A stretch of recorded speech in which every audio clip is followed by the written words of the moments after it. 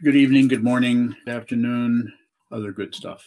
So this evening's Dharma talk I have titled Tiny Thieves. Not thieves, thieves, tiny thieves. So what is a tiny thief? Well, I'll tell you what it is. It is an aspect of consciousness. Sometimes people say, when we talk about the precepts, I said you can't help but break the precepts. That's why they call them precepts. Something you break. Can't help but kill. You can't eat unless you kill something. And anything that's living is killing. Anything that is alive and you take its life, even if it's celery, it's killing.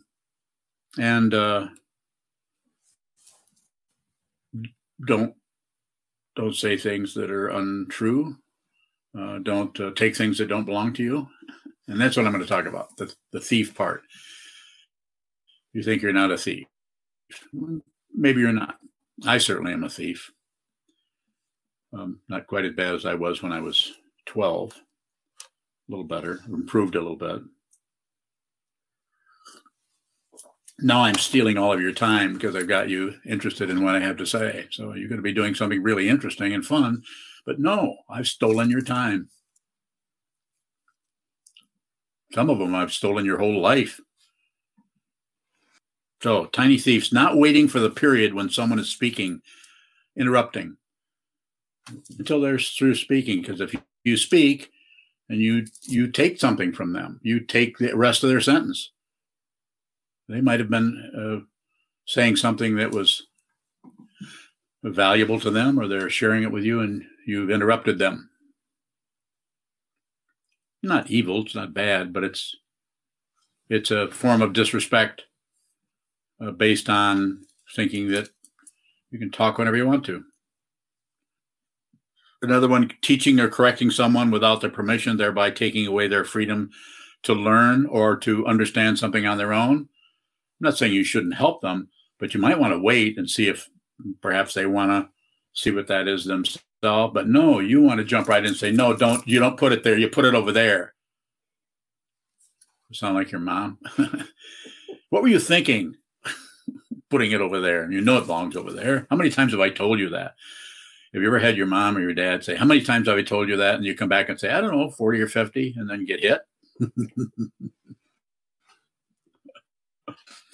Another kind of thievery. There are many ways of wasting, stealing other people's time with your chatter, your preoccupation with yourself while you're around them, your vortex, thereby sucking them into that, usurping their what? Their time. Does it sound like I'm being critical? Perhaps. But what am I saying? I'm saying look at the way we interrupt people or take things or think that what we're thinking about what they're thinking about what they're saying and about what we're thinking about what they're saying is somehow better than what they're saying.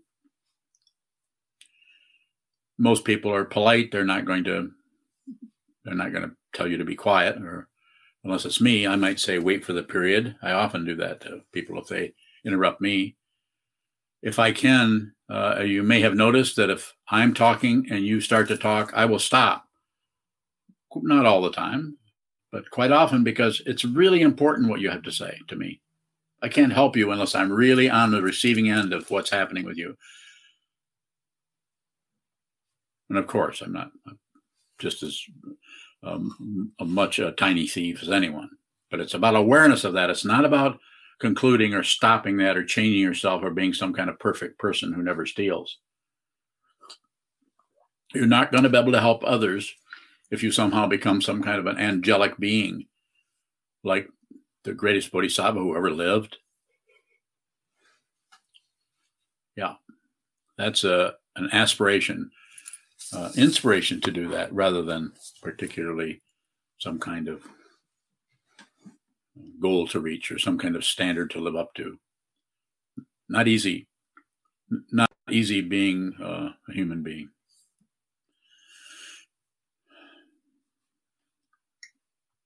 So perhaps there are some other ways that those little tiny thieves might come along. Tiny thieves, as we know, said, "Don't you want to say tiny thieves?" And I said, "No, I like tiny thieves better." Isn't thieves plural for thieves? But if you had 5 thieves, you'd have thieves. Yeah. Isn't that also some kind of an ointment or something? Yeah.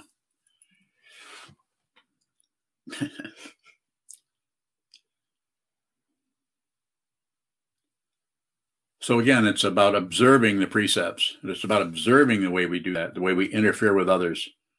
It's about observing the way we take the life of something else because we need to eat.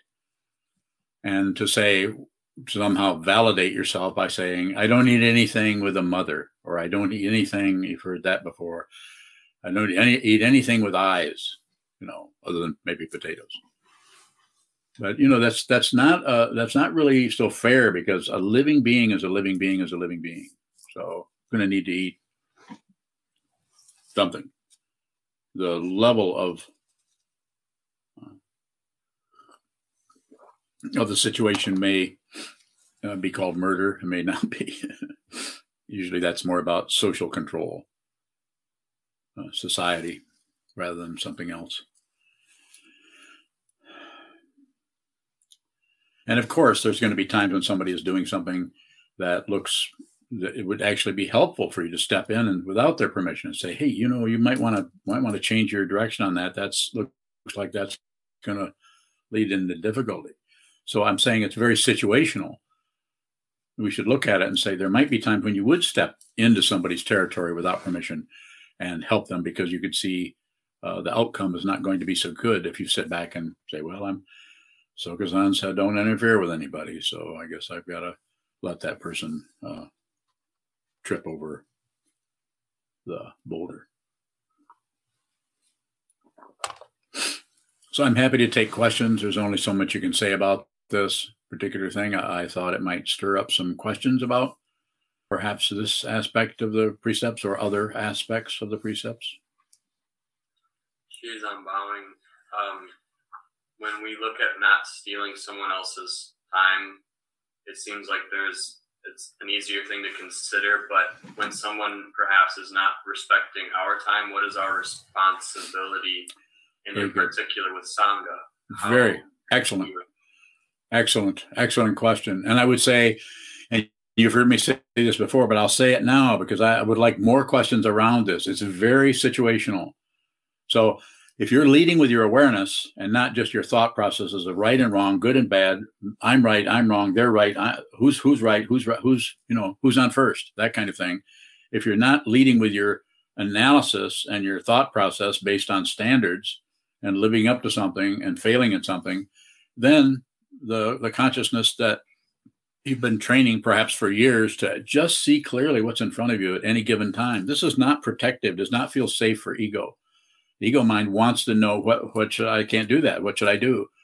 Like if you come in here into the monastery, somebody just recently was asked to sit in the Doan seat and lead the service, and not lead the chants, but just lead. Nothing to it. Sit down and say a few words. And there's a hesitancy, and I'm not going to name anybody because I'm not here to pick on someone, but there's a hesitancy to do that. And I would say fail. Go in and actually fail at that, and so that you can understand yourself. You can learn what that is about.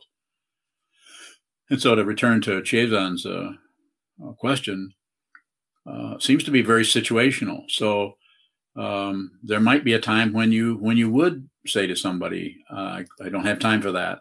Or, they might be bending your ear, as the saying sometimes go. And you might just say, have other things to do. And if you're in the monastery, quite often it's bow to someone, show respect to them, and then leave. But it's situational. And if you're there and you're present in the situation with a particular person, with their particular kind of chemistry, their style, I would say don't do anything unless you have to. But if you have to, then you might have to do it. You might have to say, This is a waste of time. You may have to say that. It seems situational. I'm happy to respond to a further question or around that if you have more, if you want to go deeper into that. In particular, is a great deal of fear stepping into those areas. The fear of the perception of the actions or the response triggering a response. And how can I begin to expand my awareness outside of the fear, which consumes so much of my attention? So stop trying to get outside of the fear. The fear is the intelligence. You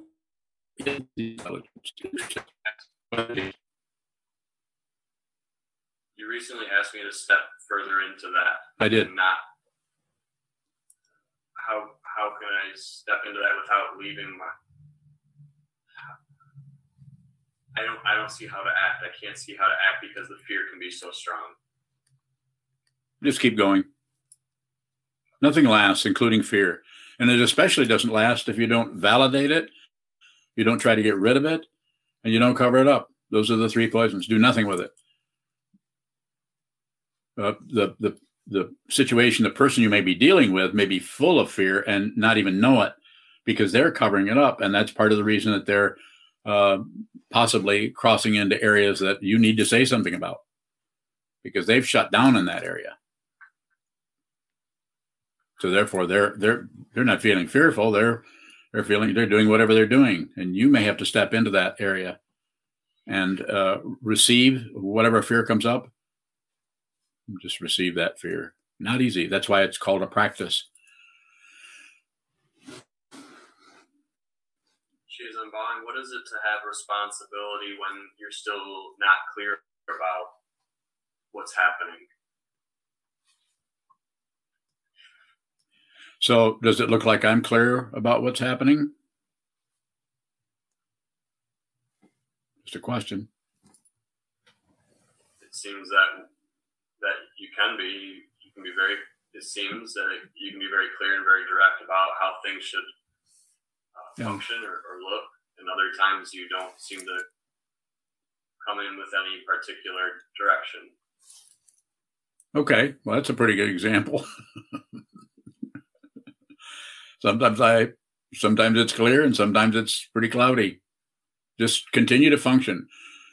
If you reflect for a moment, you being a monk, if you reflect for a moment on your original intention, your original inspiration to even do such a thing is to save all beings, put others before yourself. And it's really hard when you're being stepped on or mistreated or disrespected by someone else.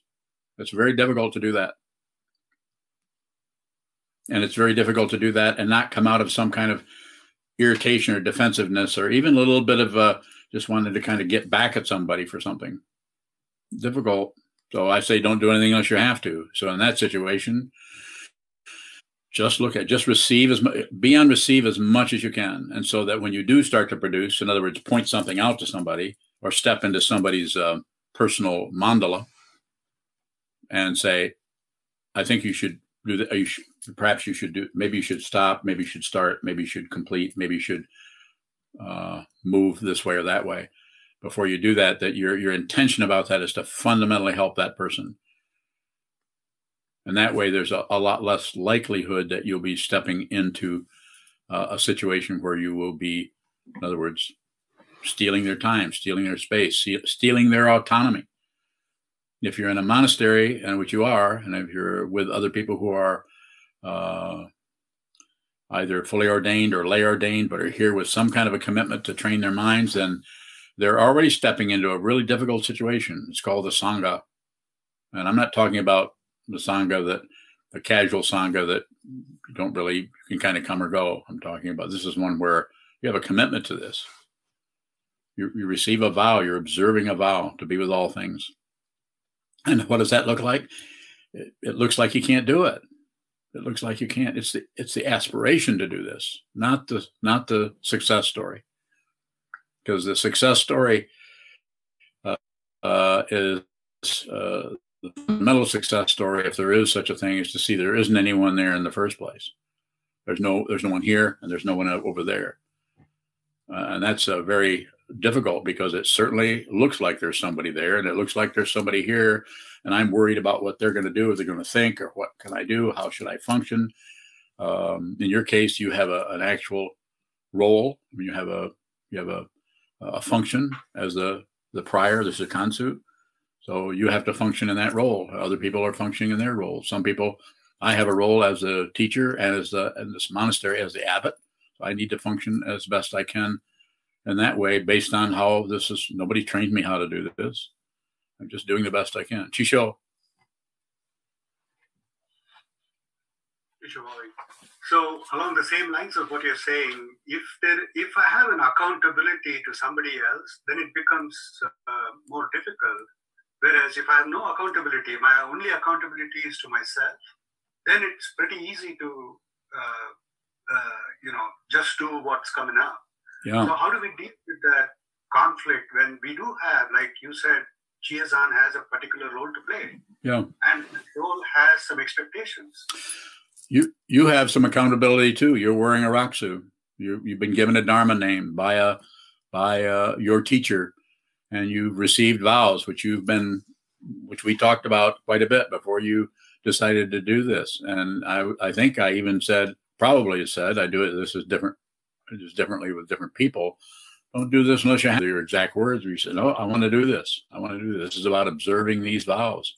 So I helped you do that. So so there's some accountability there. On the other hand, I let people hold their own accountability. Pretty soon, Chisho, just as an example, if you stop showing up on here, if I never saw you, I would completely respect whatever you did.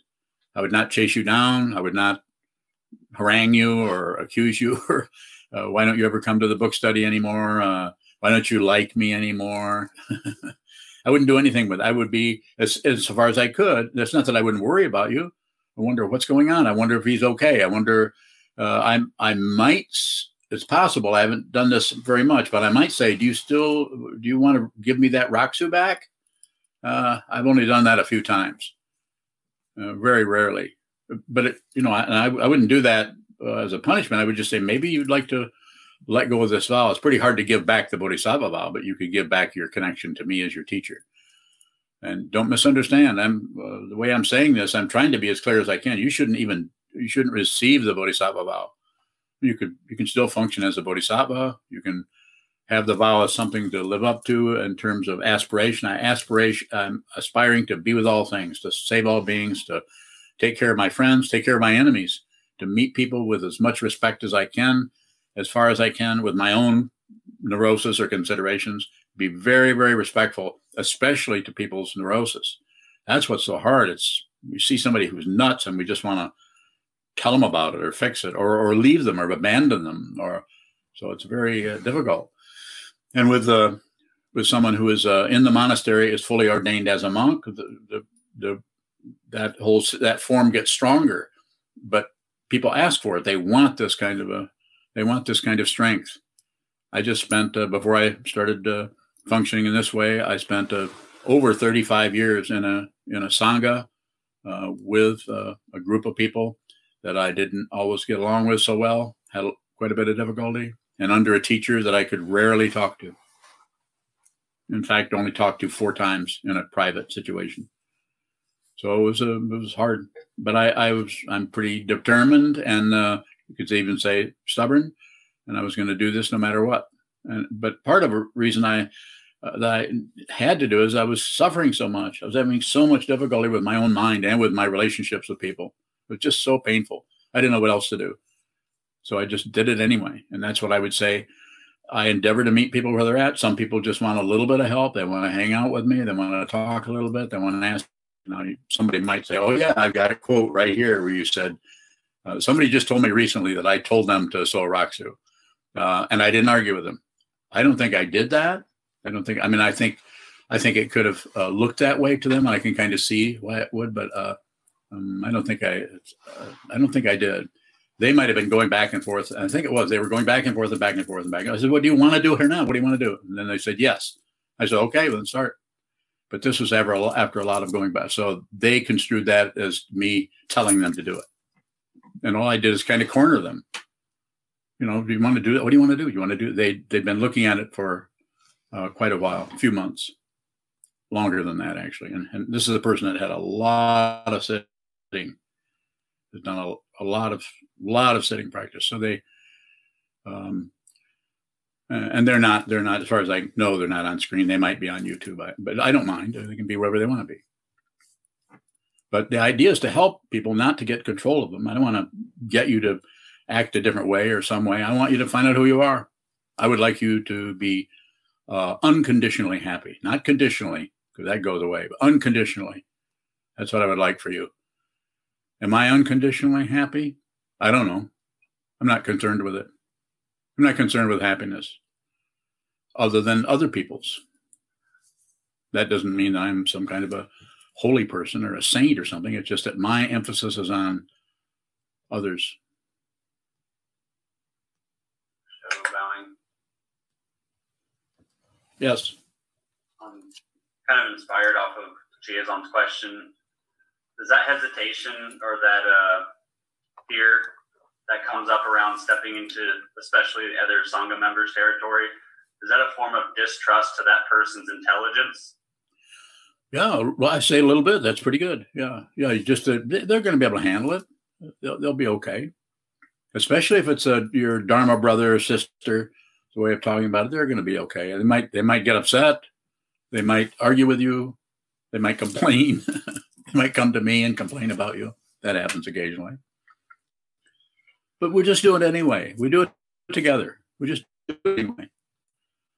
We all have really intense, and this is, I'm not asking you to believe this, but you might want to consider it. We all, if you're sitting here, we have karma that goes back centuries. And you notice me chuckling about that.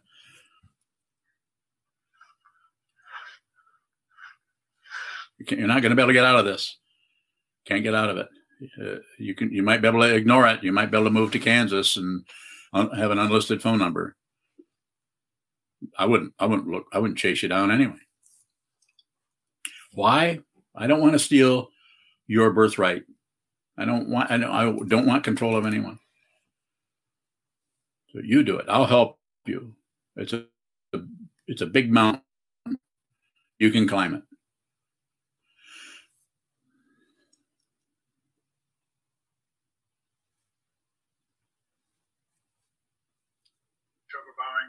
Yes, sir. You just said you don't want to steal our birthright. What is our birthright? The right to be who you are. And how that looks to you may be different than it looks to me. So your birthright might be to go on this path in a different direction. You might want to just not be a monk and be a tailor, or maybe a dog catcher. Or maybe you want to be president of Nabisco. I mean, I'm just being a little bit silly, but I'm saying I don't want to, whatever your birthright is, I think your birthright is to awaken. Otherwise, why would you talk to me? Or talk to somebody else. I don't have anything to sell. But if you say you're going a different direction, then even though you're fully ordained as a monk and you're a close student of mine, so I would probably argue with you quite a bit, but I wouldn't stop you. I probably would just say that's probably not a good idea, but you should trust yourself. Do what you need to do. Go a different direction. So your birthright is that you need to have your own autonomy so you can find out what your own authority actually is. As Kobun said, my Zen master said, get your own authority. He didn't say, do what I say. He didn't say, do what the Buddha said. Get your own authority. And that seems to show up as, is there an authority? He's not talking about empowering the self-centeredness, the ego, to do whatever it wants. It's to see, what is the fundamental nature of authority? Look closely. You find out. You find out. For me to explain that, I can tell you in a couple of words, not separate. You can't, if you find an authority authority is not separate from everything else. So there's no central headquarters. Sorry. Even though some teachers set it up that way, so they're the guru, or they're the Dalai Lama, or they're the head master, whatever. Not incorrect. It's just a way of teaching. Some people need that kind of higher being or higher. Just like you come this direction, you're coming here because you project onto me, and I let you.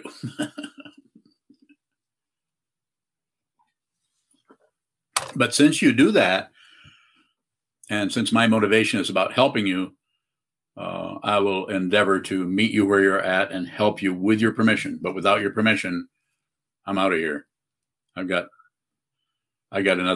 lots and lots of students. I mean, probably 24.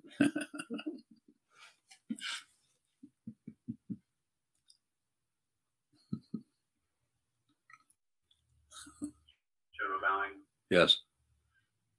Is finding our own authority the same thing as having no backup for what we're doing? That's a good way of saying it.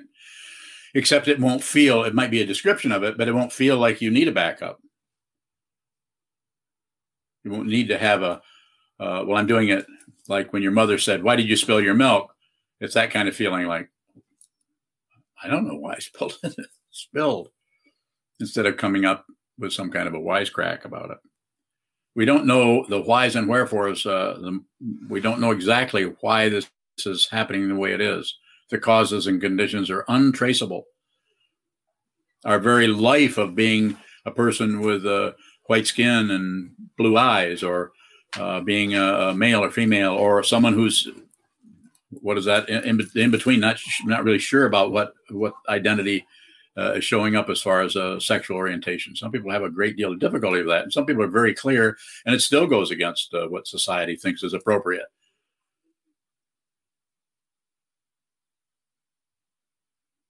So I say, and you've heard me say before, if you're not sure which direction to turn, then don't do anything. You might look at the possibilities of going this way or going that way, but I wouldn't do anything until it becomes clear, until you could say, if you need evidence, wait till it's overwhelming. Wait till it's choiceless, that you have to do this, because any other direction looks like not going to be workable.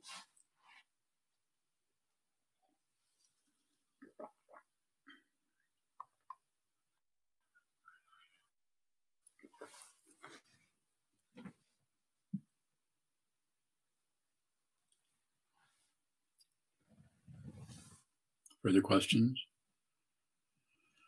Junshu bowing. Yes, Junshu. How can we work with the tiny thieves in our own mind that keep stealing our own time or interrupting ourselves?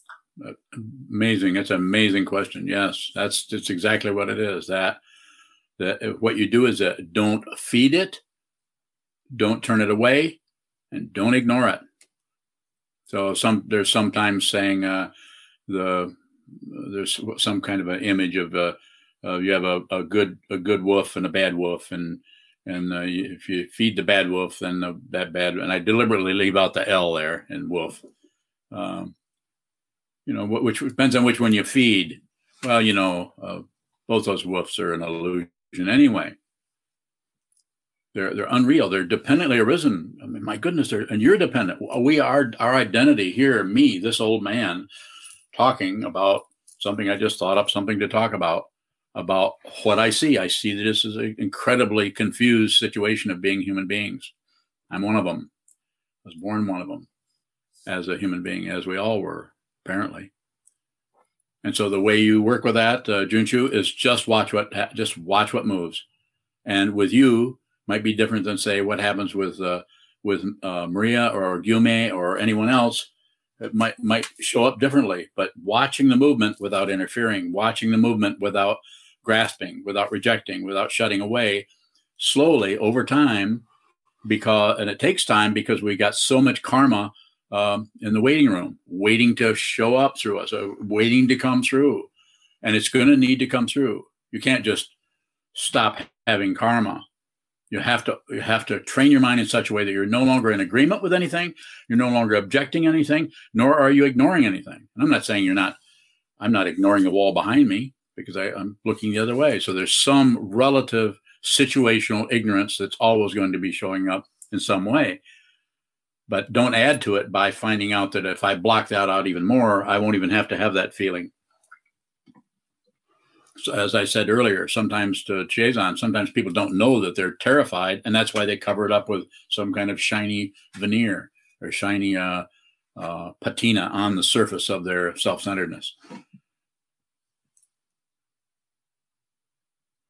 So the important thing there, to come back to your question, is be persistent. Just be, I know you're really stubborn. Use the stubbornness. I mean, I'm just stubborn. Plant your damn feet, plant your butt on the cushion, sit down, and look that demon in the face. Don't run away.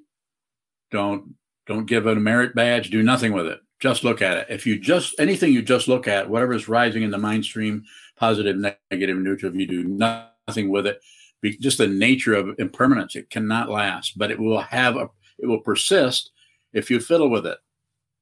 It will persist to come towards you.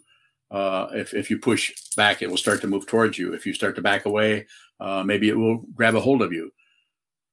And I'm just using this as a way of talking about it, because it seems to be different with each person. The fundamental difficulty is not the emotion, the negativity, not the emotion, the jealousy, not the emotion, the pride or the shame. That's not the issue, but that's what the materialistic world, spiritual materialism, tries to get rid of or tries to do away with. We try to stop this. So it is about seeing it. It is about seeing the jealousy or seeing the avarice or seeing that, but it's not about doing anything with that, because the fundamental misunderstanding is that there is somebody and there is no solid being in the skandhas: form, feeling, perception, concept, consciousness. There's no solid being. Your body is here, but there's no solid being. If you see what this is, I'm not saying you'll be march off into a volcano because you're not crazy, but fear of death is gone. And, because there is no death. Who you are can't die. Only the body-mind collapses. Don't believe a word I say. Don't take anything for granted. Doubt everything.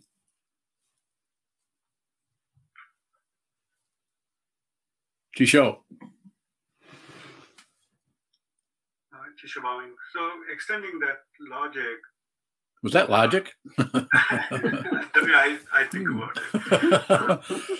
Because there is... It's like a compliment, Chisho called me logical. How do we fulfill the bodhisattva vow? The way I'm hearing is, we just act, and if it helps the other person, so be it. If it doesn't help them directly at this point in time, so be it. So be it is extra. So be it. You're watching something happen, and then you're watching it helps. So be it. You're watching it doesn't help. So be it. No comments to the chef. There is no chef. There's no. The so be it is a way of keeping the self-centeredness operating in some way, so it doesn't lose track of who he, she, they are and what's happening.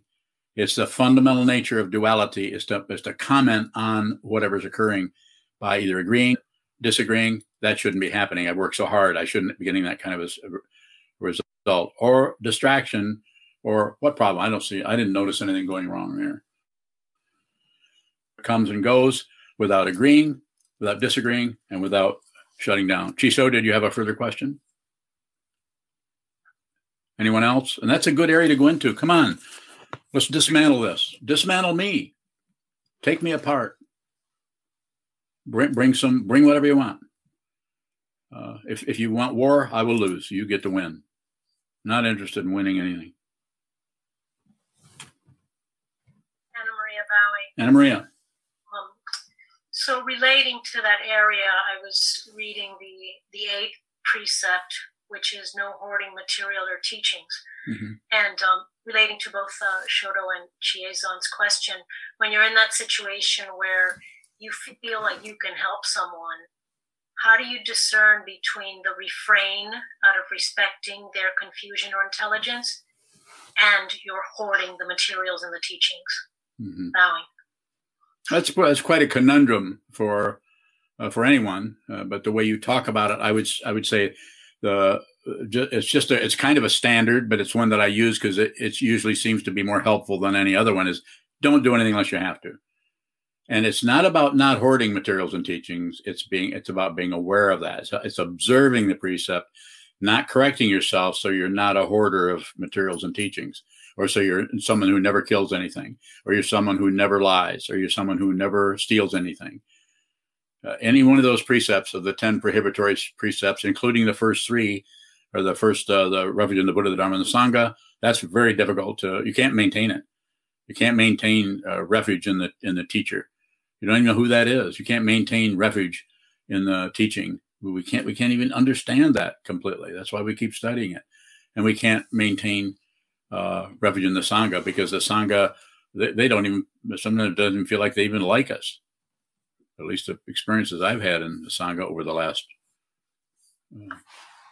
45, 46 years. And then do good. Don't do harm. Be with all things. Save all beings.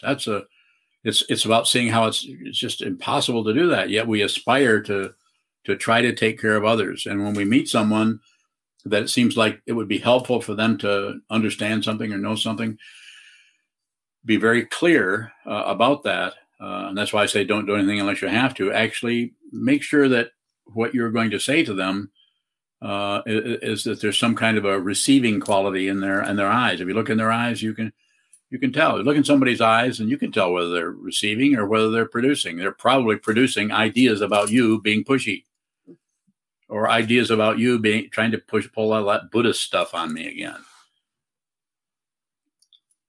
I had an old friend from high school, and the only comment he'd ever make, this has been the last 10 years or so. I'm always surprised how you never try to get me to practice meditation. And I said, would you like me to do it? No, I don't want you to do that. I don't want to meditate. But I'm just kind of surprised that those people are pushing whatever they're doing off on other people. You never do that. And I think I might have said, well, you should have talked to me 20, 30 years ago. I was pushing it on everybody then.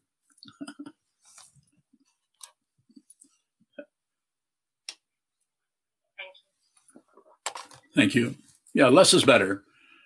And, if you depends on who it is, it's very situational. It depends on if somebody you're really close to, your partner or your friend or your mom, your dad, your brother, your sister. It depends on your underlying relationship that you have. If it's an ongoing thing, if some of you are only going to meet once, then you might want to say something. I mean, especially if they ask, what should I do about it? I'm having such a hard time. I said, well, you could try some mind training. What is that? Well, just meditation. You might do that. Probably not. But if it's someone you're seeing quite a bit, then less is better. They know you meditate. They're watching you. They're evaluating you. They're judging you. They're waiting. And as soon as you lose your temper up, you get upset. Oh, I thought you meditated. Doesn't that stop you from getting mad?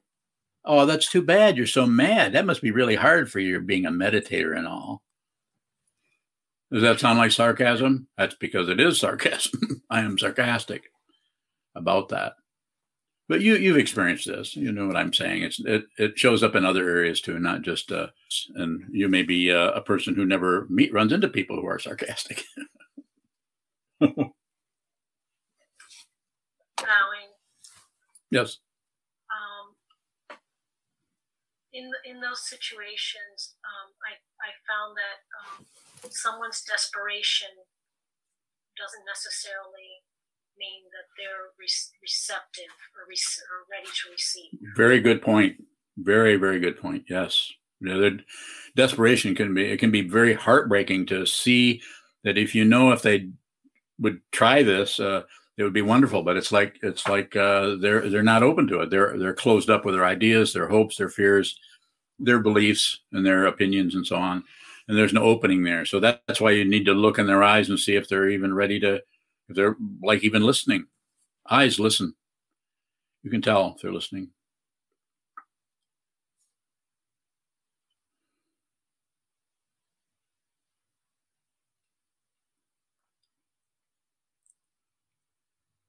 Dr. Bowing. Yes, sir. question in the chat box. Okay. I'm not sure if it's Ivan or Ivan, but it's Ivan. What? It's Ivan. Ivan Bowing. Addressing thieves of the self. Is this the same as the ego? Yeah. Well, there's a self-centeredness there. So there's a joining of me and what I'm about to do, or me and what I need to say, or this person saying that, and so we tend to be, instead of actually being on receive, unless you're doing a lot of sitting meditation, it's going to be very, very difficult to see the boundary or the separation, you could say, between receiving and producing. Sometimes they feel very similar. This is why it's so necessary to be on receive as much as you can. That's why we sit down, look at a wall, and just receive what's there. Passion, aggression, ignorance, craziness, confusion, daydreaming, sexual fantasies, fantasies about buying a new car or getting another job, or any kind of anything going on. Daydreams about the future, memories of the past that were really good, really bad, really whatever. Just receive. Everything is grist for the mill, so to speak. Everything can be included. Everything, and especially when it's arising in your mind stream. This is how we train our mind to be on receive. So when we get up off the cushion and when we talk to somebody, we're receiving. You're receiving. You might not get a credential for that. The only thing that may show up a little bit is a feeling, especially if you've been doing a lot of sitting meditation, is not knowing what in the hell's going on, or who you are, or what's right and what's wrong, and what's up and what's down. You get used to it. You don't need to know that. The ego mind will reconstruct itself if it starts to freak out. That's why you, as far as I can see, and I'm not saying this is absolutely the truth, because a path will bring you back into that particular journey that is about, excuse me, that particular journey that is about finding out who you are, finding out your true identity. Don't settle. Just continue to go.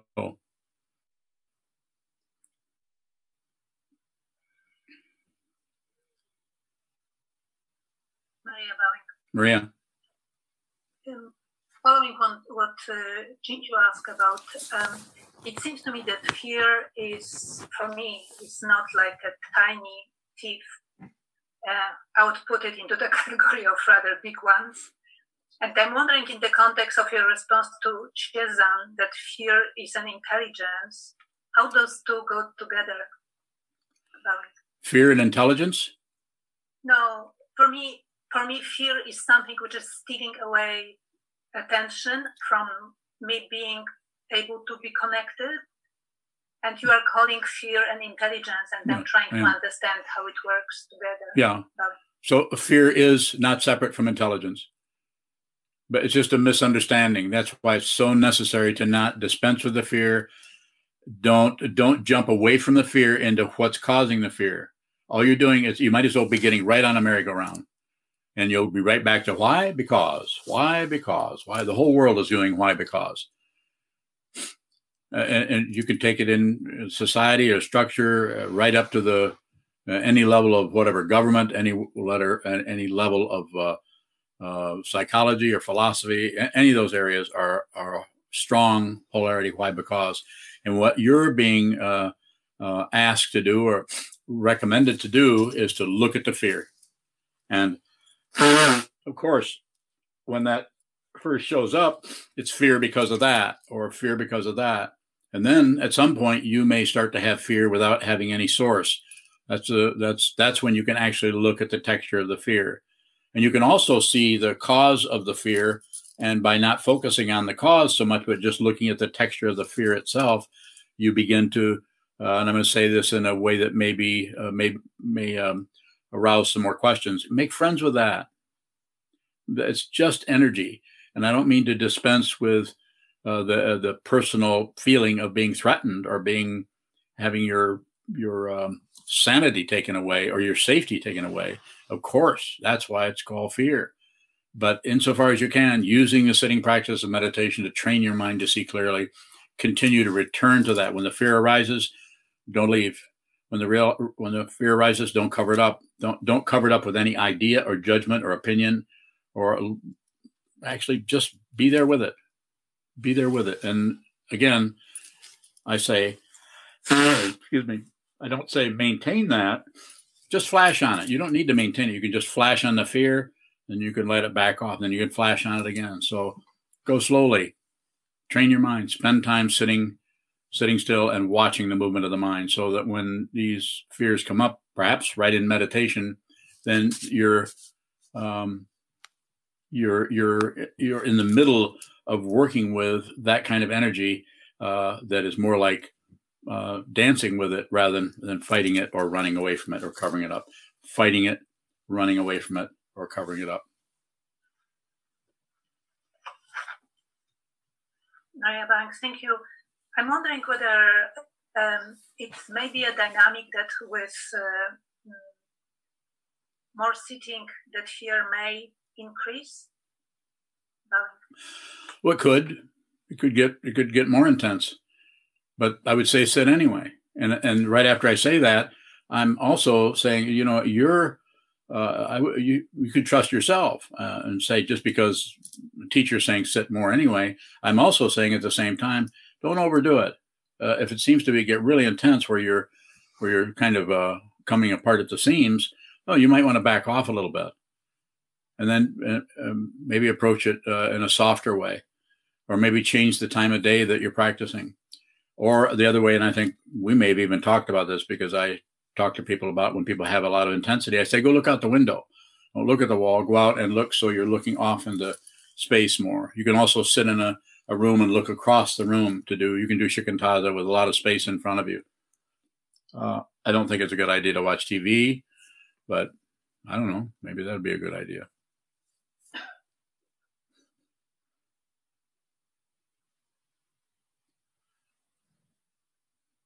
Any further questions?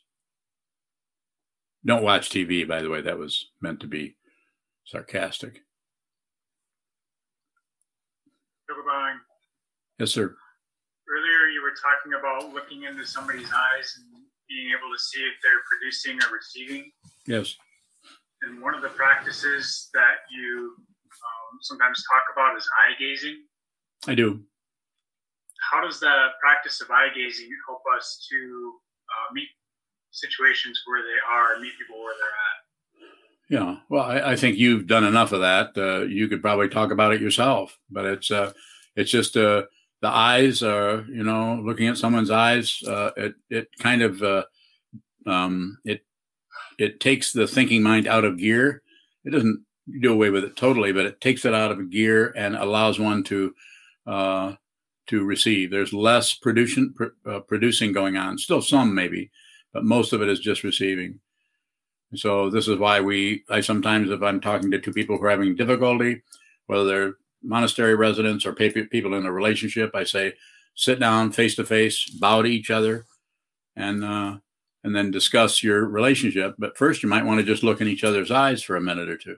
It's not very long, but it's an extremely long time if all you're doing is looking in someone's eyes. And then you can, after you do that, then it's kind of a reset to help you reset with your original intention to be together, to love each other, to respect each other. So it's a way to do it without a bunch of mumbo jumbo words or philosophy around it. Just sit down and look at the other person. And you can do that for longer than that period also. So I think what it is, it's more about just the spaciousness of it rather than the content. It's just an open dimension where you're just being with the other person, very simply. Further question, Shoka?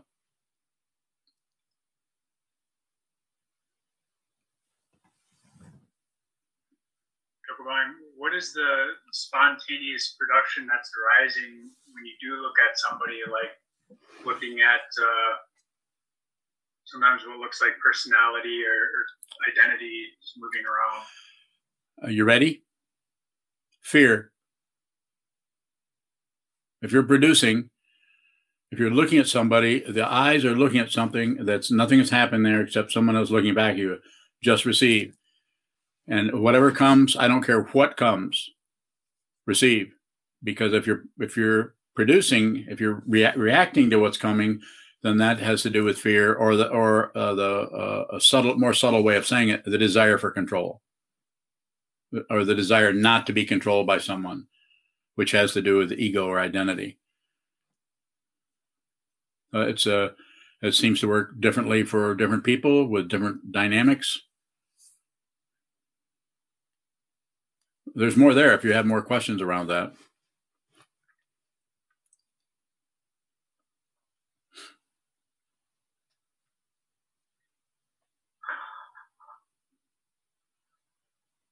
Well, I guess if that kind of production, if there's a production out of fear, how can you, or what is the receiving? Well, if you see that you're producing, and you see that you're producing to cover up the fear, then that's awareness. That's why we do sitting meditation. It's not so we can be really calm and kind and cover up our aggression, our passion, aggression, ignorance, but so that we can see it, so we can be responsible for our karma, so that we can be so open and so magnanimous that we can accept the karma, that we can accept whatever's coming towards us, and not fight with our world. Don't miss your life, because if you miss this one, you're going to be back. It's like a big schoolroom. You'll be back again, looking at it again. Maybe not with this body, maybe with a different body. Maybe as a parent. Possible. Nothing is impossible. So whatever you're receiving, just receive. And if you find yourself as you're reacting to how somebody looks or what you're picking up from them, whether it's in your dynamic or anyone else, would be generally, I think, the truth is if you're producing anything, it's probably coming out of some kind of anxiety or some kind of possibly fear or insecurity around having someone look right at you. More? Not yet, thank you. Thank you for the question. There's a lot of room in there for more inquiry if you have it. If not, we can always close, whatever you'd like to do. If you have questions, I'm here.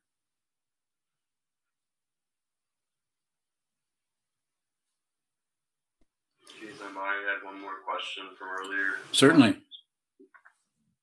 You talked about returning to your original inspiration. Yes. And referred to the Bodhisattva path.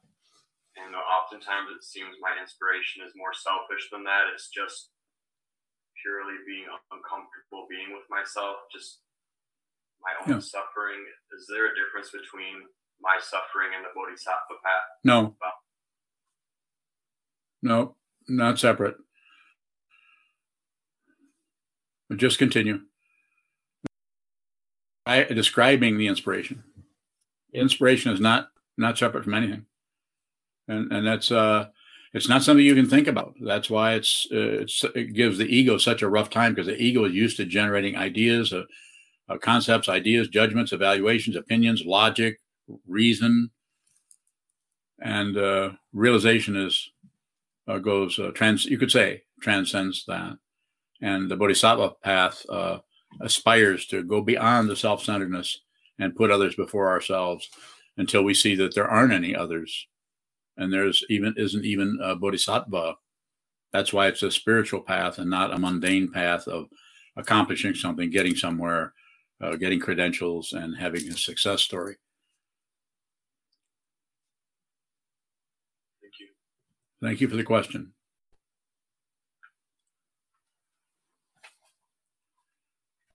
Okay, Unyo's looking at me funny. No, she's pointing at what is that? Oh, it's a clock. Pointing at a clock. Okay, we can dedicate the merit in the monastery, I think. They can lead us from there.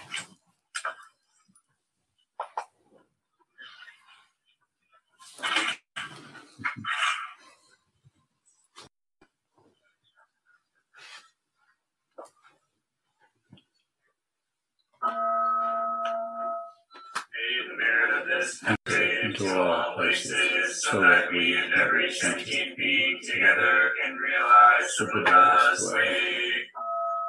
Jivo san chi chi shizon bu sa moko sa moko oja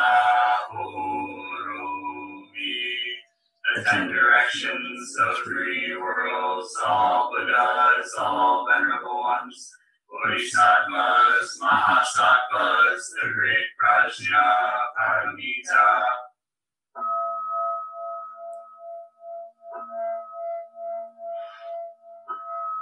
O Buddhas and Bodhisattvas of the 10 directions and the 3 times, please hear us.